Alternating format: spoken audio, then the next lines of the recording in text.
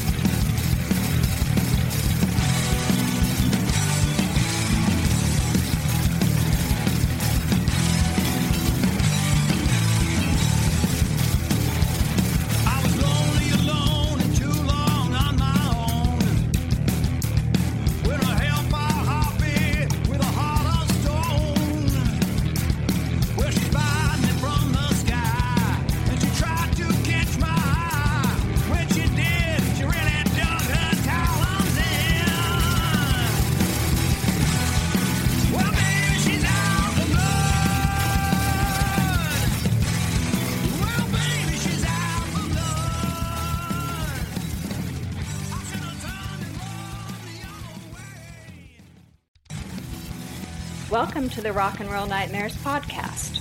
I'm your host, Staci Lane Wilson, author of the Rock and Roll Nightmares book series and director of the documentary The Ventures, Stars on Guitars. This is your destination for all things rock, where the interviewees include musicians, authors, historians, filmmakers, and more. And now, on to the show. My guest today is Nils Goldschmidt, a Chilean-born, Las Vegas-based bassist whose band Velvet Chains has been tearing it up everywhere they play, and even made the top of Spotify's Rock This list recently with their single Last Drop. Appropriately enough, Nils's drink in the Rock and Roll Nightmares recipe book, RockTails, is also called Last Drop. I can't wait to find out more about Nils and Velvet Chains, so I'm going to get him on the line right now. Hi, Nils. Welcome to the show. Hey, Staci. Thanks for having me. I'm really glad to have you here because I've watched your band a few times and you're in RockTails, as I mentioned in the intro. So I wanted to get to know you better and introduce you to my listeners. So I guess the first question would be, where did you grow up and what made you fall in love with rock music, first as a fan and then as a musician? Yeah, great question. And thank you for having me on your book. That was really, really a great experience. Super fun. Yeah, it's really been well received. It's so much fun.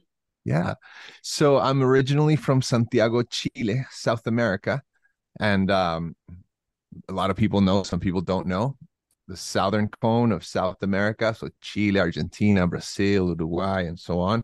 It's all rock and roll country, or at least it used to be. Now urban music has taken over reggaeton quite a bit, but it's still maybe the older generations. It's all rock and roll. So yeah, I grew up down there. The first notion of a band that I have is Guns N' Roses. So I remember seeing posters in my sister's bedroom of rock stars, right, from the 80s and so on.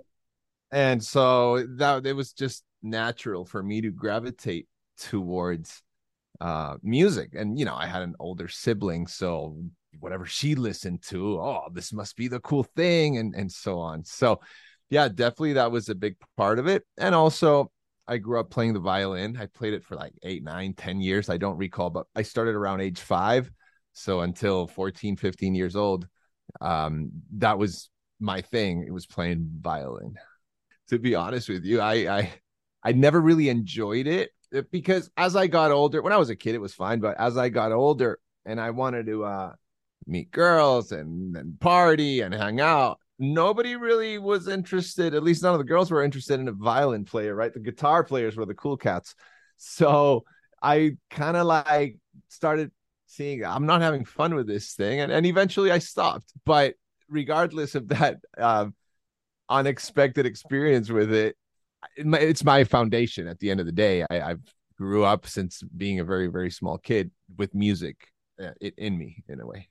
Well, you mentioned that you wanted to move on to more rock style star instruments. Did you learn to play guitar, or was the bass your first choice? No, so I remember being a kid and telling my mom, "Hey, I don't know about violin. It's not my thing. I want to play guitar." And she was like, "No, no, violin, it's a thing, and you'll be smarter." And back in the day, it was like if you grew up listening to like Beethoven or whatever, you're gonna be smarter in school. It was those times when people would just like, "Oh, the kid needs to listen to Beethoven." I Hmm. don't know, but eventually, it wasn't really an option. And yeah, as a teenager, I moved on to other things like partying and you know and I never really gravitated. I loved rock and roll obviously, but I never really said, hey, I'm gonna try my hand at this. It just wasn't really an option. I guess I was young enough that my mom or my dad may have said, no, no, no, guitar's not for you, violin is the thing, that I may have been like, oh, okay, if mom and dad said that, then it must be gospel. Hmm. So had I been a little older, I would have probably said, screw that. I'm gonna grab it and try it anyway. But yeah, I was young enough to still be listening to my parents. And no, later on, forward in the US already, at one point I just got this overwhelming feeling like I gotta get back into music. I gotta get back into music, not with a violin, but I needed to do this. So one day I picked up a guitar somewhere. I probably bought one at a pawn shop. I don't recall. And I said, I'm going to try this thing. And I found a teacher to show me the basics. And it seemed like the most unnatural thing for me. I'm like, wait, 6 strings? And you got to do it with these weird shapes with your fingers?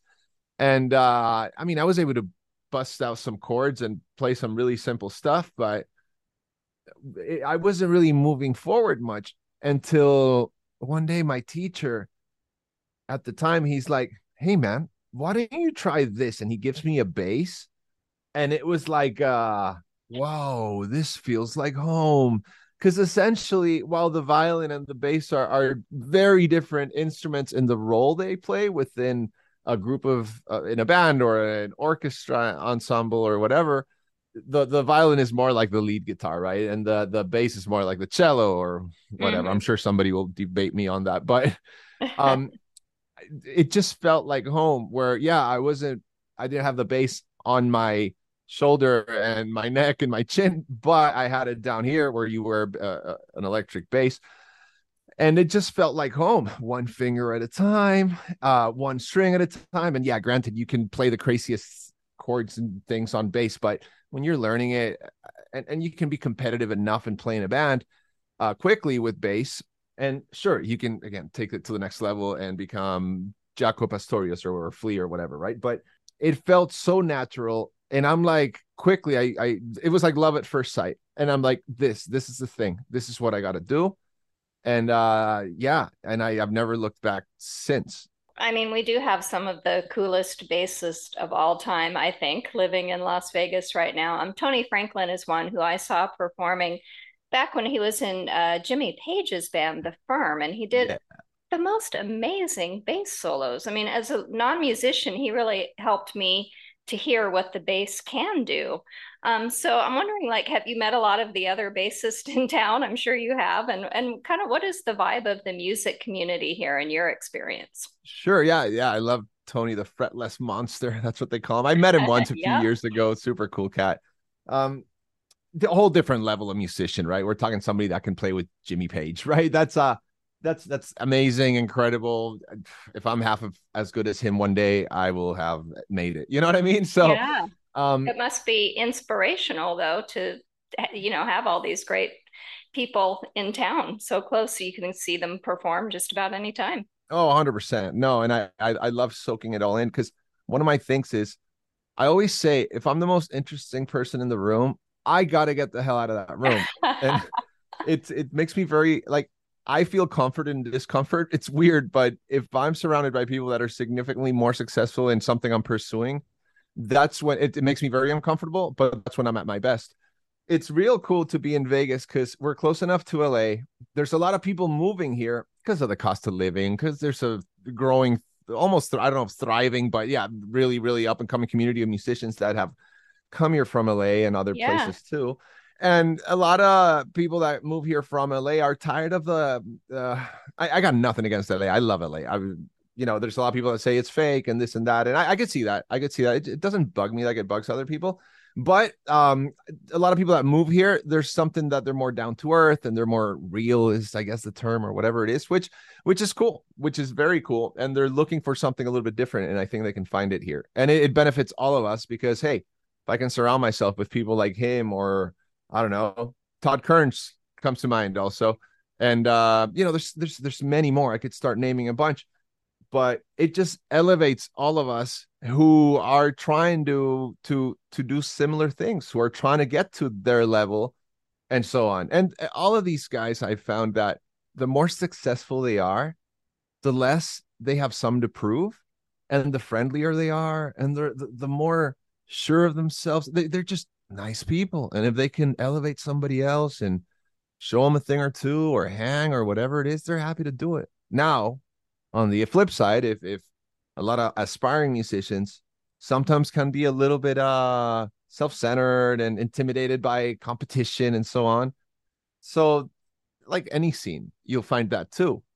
But hey, if you're not an asshole, a lot of these guys will open their arms and just, they appreciate a good hang. So yeah, I'm loving Vegas for all the music scene that's in here. Me too. Well, I'm wondering, who are some of the musicians that influenced your own sound? Yeah, we were just talking about this. Inevitably, I gotta say, my sound is really a mix of three of them, mostly. And Duff McKagan, right, from Guns, Oh, yeah. Flea from Red Hot Chili Peppers, and Rob DeLeo from Stone Temple Pilots. I've met Rob, and we opened for Stone Temple Pilots just a couple months ago in Rio, in Brazil. That was killer.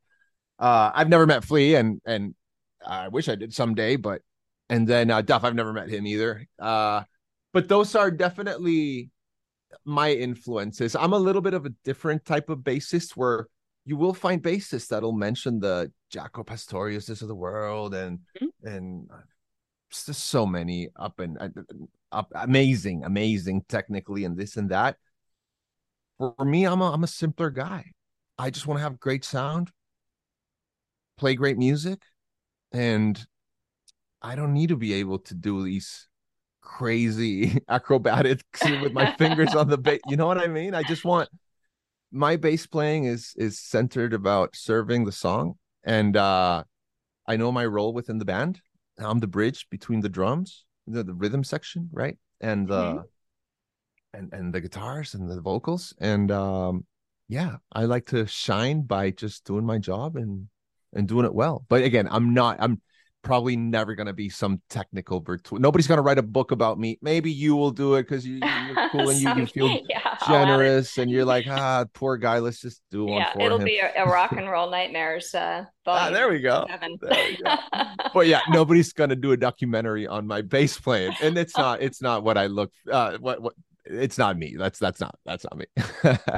Well, the band does sound very tight, and you all work together so well as a unit. But the current lineup of Velvet Chains is different from its first iteration. So, um, who's in the band now, and how have they changed or enhanced the sound from maybe its first lineup? Yeah. So me, obviously, I'm the founder and bass player, so I'm the only constant in the band. Hmm. Not to say one day I'll piss them all off and they'll go home pirate mutiny on me and And then you kick will me be out. doing bass solos. That's right. I'll be a solo bass musician. No, hopefully that'll never happen. But we got our lead singer, Ro Viper. We got our drummer, Jason Hope. We got our rhythm guitar player, Lahi Casiano, and we got our lead guitar player, Burton Carr. And I believe, I feel like I've been able to put together a killer group of people that not only are they great musicians, great looks, great stage presence, great writing abilities. They're just great people overall. They're good people. We all get along great. We all understand where we're going, what the goal is, what we're all rowing towards. And that's all that matters, because I could put together 5 virtuosos and they all end up hating each other, competing with each other, wanting different things. But no, it's a solid group of dudes. Yeah, I mean, you guys have to spend a lot of time with each other, so you might as well like each other. Now, how did you find, I mean, do you have a technique for getting band members? Do you audition them, or are they recommended, or people that you know? I mean, how does that happen Yeah. for you? At every stage of the band, it's been a little bit different. Mm. Initially, I put something on an ad on Craigslist. This is 2018, around there. And it just kind of said, hey, let's do a cover band. Let's play bars and yeah, just have fun and play the music that we love. And it literally said, like, I don't care if you are, and people have mentioned this to me because they thought it was funny. And I got some haters also on there, but I'm like, I don't care if you're Muslim, Christian, Satanist. I don't care if you're straight, gay, bi, trans. Like, I don't care about anything. All I want is responsible people that'll show up, Right. decent, That's one of technically. the most difficult things to find, isn't it? Yeah, like, please don't have any addictions. I mean, we all like to drink, and whatever else you do in the privacy of your home is none of my business. But don't bring it over here in excess. And let's just have a blast and let's get along. And yeah, it kind of worked out for the first iteration of the band, and it served a purpose. And as things progressed and we moved on to different challenges, and then we came an original band, and then the pressure was on because they're bigger goals and bigger things to achieve and more time consuming. And that's what caused me to have to make some changes. And none of the changes came out of the blue, like, hey, we're done. No, it was a process. It was at least from 6 months to a year in the making of, hey, we need to do this better, we need to do that better. And things weren't happening. Then I was forced to find other alternatives. And not everything went that way. Some were a little bit different, but not to get into too many details. But it worked out. We've all gotten along great. And even some of the band members who are no longer band members, we still get along great. So it's been a process. As we achieve more things, it's become easier, I guess. But yes, there's always an audition process. There's also a hang process.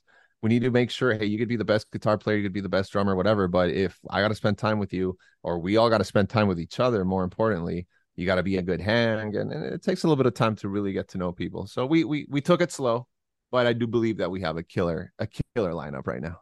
You sure do. Burton Carr is the newest member of the band, right? Yeah, yeah. He did Latin America, the small tour that we did with us. That was part of his probationary period, per se, Yeah. or whatever you want to call it. I don't know the exact term. But yeah, he's such a cool dude. He's literally such a kick-ass dude. And I can't surround myself with people that I don't look up to. I look up to him. I look up to all my guys. And yeah, we came back and we had a discussion and we agreed on everything. And yeah, he's our latest and greatest lead guitar player. Yeah, he's fantastic. Now, a while back, you mentioned in an interview that Velvet Chains recorded Last Drop with a producer who helped you kind of morph the track in order to create a more relevant sound. So, what does that mean, relevant, in terms of what you're doing? Yeah, so our first record, Icarus, which we actually removed recently, maybe 3 months ago or so, and we re-recorded 3 songs with Ro, because originally Ro was not our original singer, right? Originally, he Uh-huh. wasn't the original singer. That's quite redundant. But the first record was recorded with Jerry at the time, and that was more of a concept album. We were trying to prove if we were able to make an album as an original band that had just made the transition from being a cover band and so on. And we put some together, and there were some cool songs, a couple of cool songs. The ones that we re-recorded, we liked the most, and then the other ones we just took it off because it really didn't represent us. It was, again, more of a challenge. Can we do this? And we did. And then on the next set of songs, we said, okay, what are we trying to do here? Are we trying to just put random music out that's not necessarily well produced or not produced at all, and just, whatever we vomited out? Hmm. Or do we want to be a relevant band? And we said, yeah, let's go find a producer that can elevate us to that. So we had the usual process. We work with a guy called Drew Lawrence out of LA. It's not always with him, but 80% of our songs start with him, and he's a composer. And we talk about sound and melodies and influences. And we write lyrics together and we come up with a demo. A demo is a very simple demo. Sounds a lot like Coldplay. It sounds very, very melodic. There's piano behind it. Sometimes there's other instruments that are done with a keyboard, but through Logic, they end up sounding like a guitar or drums, whatever. Mm-hmm. And then we grabbed that and we said, hey, the Churcos are in town and these guys are working with top talent. Let's reach out. So we ended up chatting with Kane Churco and gave him Last Drop. And that was the first song that we did. And I mean, he killed it. He turned that into something that you could listen to in the radio on Sirius, Octane, Active Rock, or any on Kiss FM, whatever, any radio station, or our local radio stations, which we love. And I credit him with helping us find our sound, because we did a couple more songs with him along the same lines. We tried a couple producers for other songs, like Back on the Train, for example. We love that song. We love to play it. It's killer rock and roll, but it's very 2000s. It's very Velvet Revolver-ish. Where Last Drop, you could say, hey, that sounds more like Shinedown, Motionless in White, Memphis Mayfire. They're more commercial stuff, not their harder stuff. And we said, we should build upon this thing. This is the sound, and let's see where we can take it to the next level. So Kane Churco agreed to work with us. Love the guy, incredible producer, musician, incredible person. And really, he's the guy who helped us find our sound. So yeah, hopefully that answers the question. Hello everyone, could I please have your attention? Let's take a quick break to listen to Last Drop.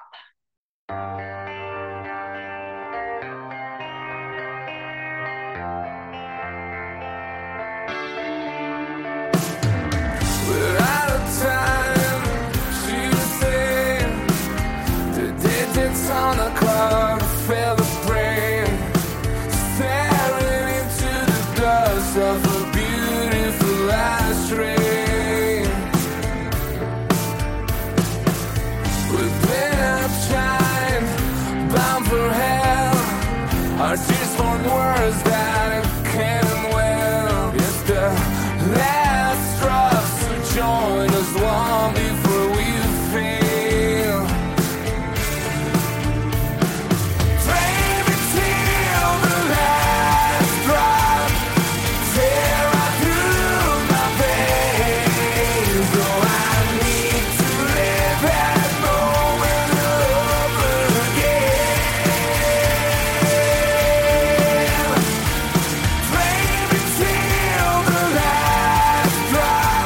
I'm crawling.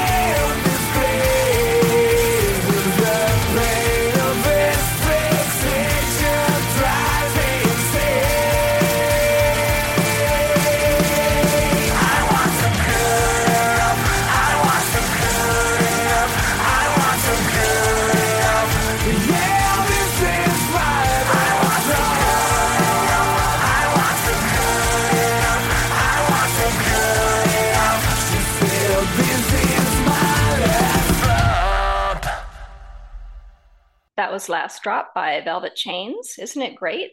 You should hear it live if you get the chance. But now back to the podcast. Yeah, well, I mean, it seems like a producer really can be another member of the band in a way. Oh, 100%. 100%. They're so important. I didn't know when I first got into doing originals. I didn't know the value that they bring. And sometimes they are the sixth member, but even more, it's almost like they're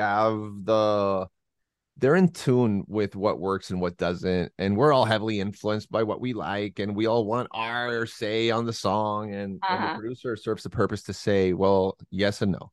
Yes, this, no, that. You know what I mean? So Yeah. it's like a mediator also. Yeah. Yeah, Part of the band, but apart and able to look with some totally. perspective. Yeah, I Totally. understand that. So the last time I saw you guys perform, you did Suspicious Minds, which of course is a very famous Elvis song. And I love it Yeah. when bands kind of take an old song and put their own spin on it, and you really rocked it out. So, Thank you. do you plan on recording that? And also, I'm curious, like, why Elvis? Why do you think his music is so adaptable to different bands? Because, the Pet Sure. Shop Boys did a really cool synth version of Always on My Mind, and there have been some covers that are really quite striking. Yeah. Thank you for liking it. I'm so glad it was so well received. So thank you for that. Mhm. It's already being recorded. Oh, We're okay. waiting to do a music video for it. But most likely we're going to be releasing that in January next year. We're going to start releasing music now in the next 2 months or so. Probably do 3 releases for the rest of the year, and then January that, and then we have another 5 or 6 throughout every couple of months or so. We'll start throwing stuff out, putting it on streaming and so on. So yeah, that how did we get to that? So one day we were watching Sunday service from Franzilla. He's the lead singer for the band Attila. And Hmm. we sent him a couple of our videos, and he played them on his channel on Twitch. And he saw what we do. He saw Last Drop, and he's like, "Oh man, I love these guys. They're totally strip club metal. They're from Vegas, strip club metal." And that kind of stuck. And I'm like, "Wait, we're a Vegas band. That's right. We should milk that." And we're strip club metal.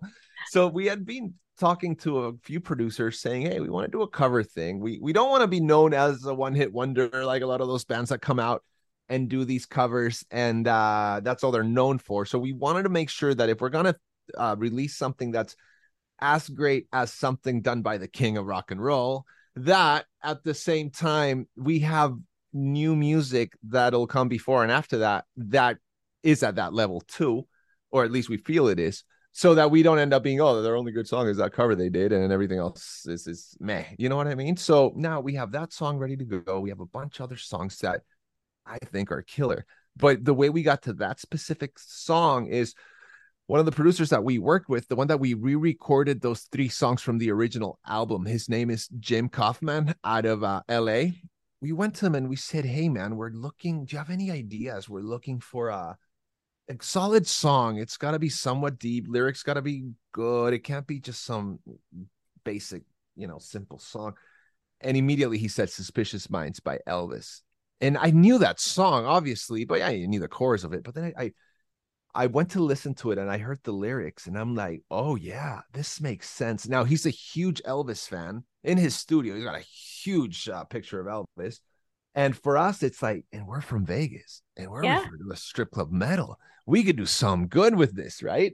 And we made sure that it was our sound also. So what you heard, it's like type O negative meets Elvis, right? And Hmm. we wanted to keep it along those lines, and that's what I believe we ended up with. So yeah, we played it live in Latin America also during our tour. But yeah, the recorded version is so killer. I listen to it all the time and I can't wait to release that thing. It's so good. Oh, wow. I will definitely be adding that one to my playlist come January. Thank you. And you know Yeah. what? It seems like everybody loves it because the crowds in Chile, in Brazil, they loved it. Everybody knows that song all over the Hmm. world. So people here of all ages. I've had people that are 18 years old to people that are 75, and they all love it. So yeah, it came out real good. Yeah. Brilliant choice. Thank you. Um, well, even though you have a great publicist, our mutual friend Mitch Yeah. Schneider of SROPR, who was actually on this show a couple weeks ago.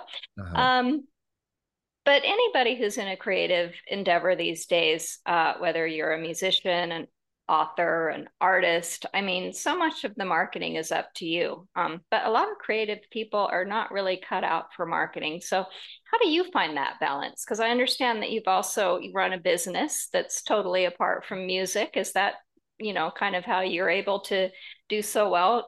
Yeah, I don't know if we do well with our marketing, to be I honest with think you you. do. I mean, Mitch is a crucial part of it, and we love him. But there's so much more to it, like our social media and doing interviews like this is so much fun. I just did one with Brazil right before you, but it's we got to make sure that we're constantly doing these things and Yeah. out there and meeting people and meeting fans, and there's a lot to do. So on the Mitch side, incredible. Everything else, this interview, amazing. All the other stuff we do, it's yeah, open to interpretation. But Well, social media is just like a constantly hungry stomach wanting to digest, oh things yeah, constantly, and that must be difficult. Do you do that all yourself as the leader of the band, or do you have yeah. minions that help I you? I handle the account. I haven't been able to find a company or anybody that's cost effective Uh-huh. to pass that on to. I've found the cost effective thing, but the cost thing I found it's not effective. I found the effective thing, the cost doesn't make sense. So it's such a tough thing. So for now, I do it. I do a half-assed job at it. I wish I had more time to do it better. We don't do any TikTok at all, which is terrible. But yeah, I guess more than my ability to do it, the fact that I realize that we need to do these things is most likely from my business background. And yes, I do run a business, and it's given me the ability to be conscious of how to make an organization work. I don't want to call Velvet Chains a business by any means, but if we want to make any comparisons, we're like a startup.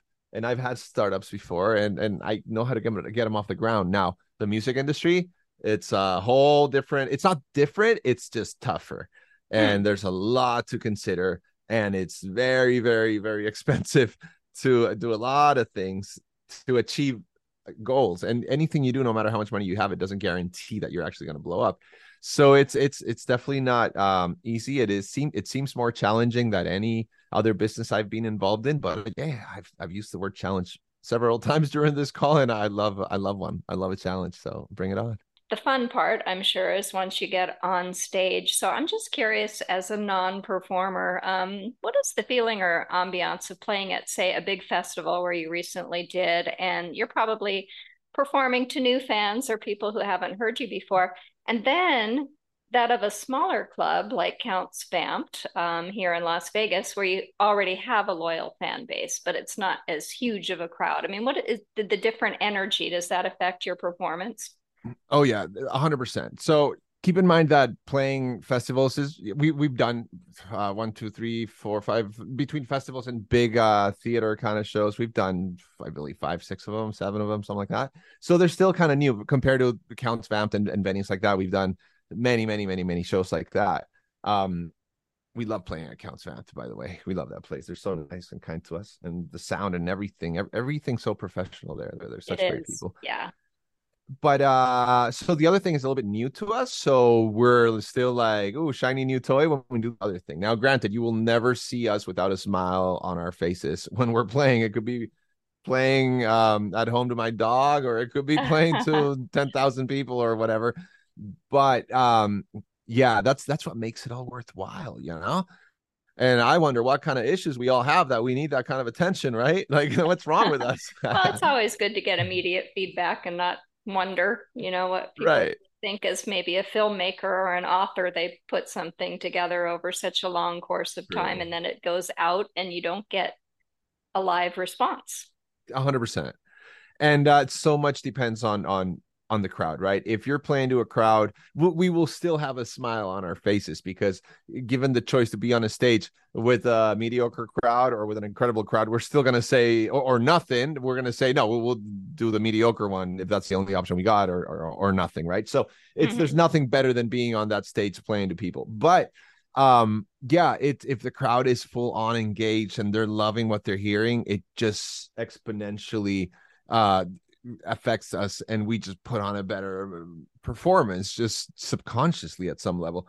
Now, if the crowd is like not really into it, or they came to see a different band that we're opening, they're not interested in us, then we can feel it too. But we'll still have fun, even if we're just staring at each other and having a good time. So Well, you want to it's win them over, right? So they're excited yeah, about seeing you next time. right. There's no scenario where we would rather not be playing on stage, I suppose. Well, as a relatively new band, Velvet Chains has opened for and shared the stage with some really famous musicians and bands. So, can you name some of them? I know you mentioned Stone Temple Pilots a while back. Any fun stories to share, or have you met any of your heroes? We've yeah, I mean, we opened for the Winery Dogs a couple of times. We opened for STP. We opened for Saint Asonia, which is the band from the previous singer of 3 Day Grace, I believe. And we've opened for LA Guns and uh the biggest one of all, the mighty Todd Kearns. Oh, I love yeah, Todd. that was a great show. He That is was so yeah, we talented. oh my god, that guy's yeah, next level. And we've opened for him I think 3 or 4 times, and yeah, we that's a gig we will always do. I don't care if we're the biggest band in the universe one day. I'm exaggerating, right? But that'll never happen. But we will always open for Todd. Love that guy. And we've opened for Crashing Wayward, up and comers, kind of like us, right? They Yeah, they're still fabulous too. Yeah, like I yeah. said, the music scene here in Las Vegas is great. I've seen more really good live music here in just a few years than I did 10 years in LA. Oh wow, that's Yeah, so I mean, cool. yeah, and Super cool. well, part of the reason is just that it's so much more fun to actually go to a concert here because you're not stuck in traffic and then paying $40 for parking. And, it's Right. just like everything that goes with living in LA makes it somewhat less fun to until you actually get there. So Yeah, that's part of what I love, 100%. but also just the fact that there are so many venues that are open to bands like you and Crashing Wayward, and then it's a mix of well-known people like Todd Kearns or Last in Line as another great band that plays around here. So Yeah. it's really been fun. Yeah, no, it's such an honor to open for all of them. And look, anybody that gives us the opportunity to get our music in front of their fans, we just it's hard for us to say no, and we're so thankful for it. So yeah, love all these people. They in the end they're supporting us, so it's been great. Yeah, yeah, it has. Now, here comes the question that I almost always ask, and we're going to go from joy to rock and roll nightmares. Do you have a rock and roll nightmare? uh it's hard to define a rock and roll nightmare, but I may or may have not gotten into a scuffle with I can't name the band with the tour manager for one of these bigger bands that I mentioned Oh, over over our what was it? What's it called? Over our backdrop. But yeah, I'll leave it at that. But I may have nothing physical, but it got kind of nasty. But we figured it out. We became homies, and that's all that matters. So it ended up being great. So little things like that. If you'd understand why I do consider it a rock and roll nightmare if I went into details, but I really don't want to go into details. So all that matters is that was figured out very quickly, and we're all good friends now. And yeah, fair enough. yeah. Well, now you mentioned that you're eking out songs little by little, which is a completely different release model than it used to be back in the day before social media and sort of your direct access to fans. But what is coming up next for you? And what is the best place for people to find and follow you online? Yeah, up next, we want to put together a tour. We want to go out of the country again next year. We want to do something here in the US. We definitely want to go around with more mainstream bands, opening for them. We have about 8, 9 songs coming out, 4 or 5 music videos. Even this weekend, we're filming a music video here in town. And we're working really, really hard right now to have really cool stuff to show the fans. And the best way to find us is our music, Spotify, Apple Music, and pretty much everything else. We're on every platform, and YouTube. Stay tuned for really cool videos. Instagram, we're always communicating with our fans on Instagram. So our account there is at Velvet Chains Band. And yeah, I mean, I'm really easy to get a hold of. So if I'm the one, at least for now, handling the band's account. So hit me up. I All would love right. to hear from all anyone, fans, not fans, future fans, whatever. All right. Well, thank you, Nils, for being on the show. It's really great to chat with you. Staci, thank you so much for the opportunity. You're the best. I love hanging with you, and so cool to be on this. Yeah. So see you next show. This concludes another episode of the Rock and Roll Nightmares podcast. Remember, there's a book series too. All the books are available in paperback, ebook, and audio via Amazon or the Rock and Roll Nightmares website. That's ROCK-NROLL-nightmares.com. Our official theme song is She's Out for Blood by Fuzzbuster, founded by Lars Cabot. Thank you for listening. Well, she's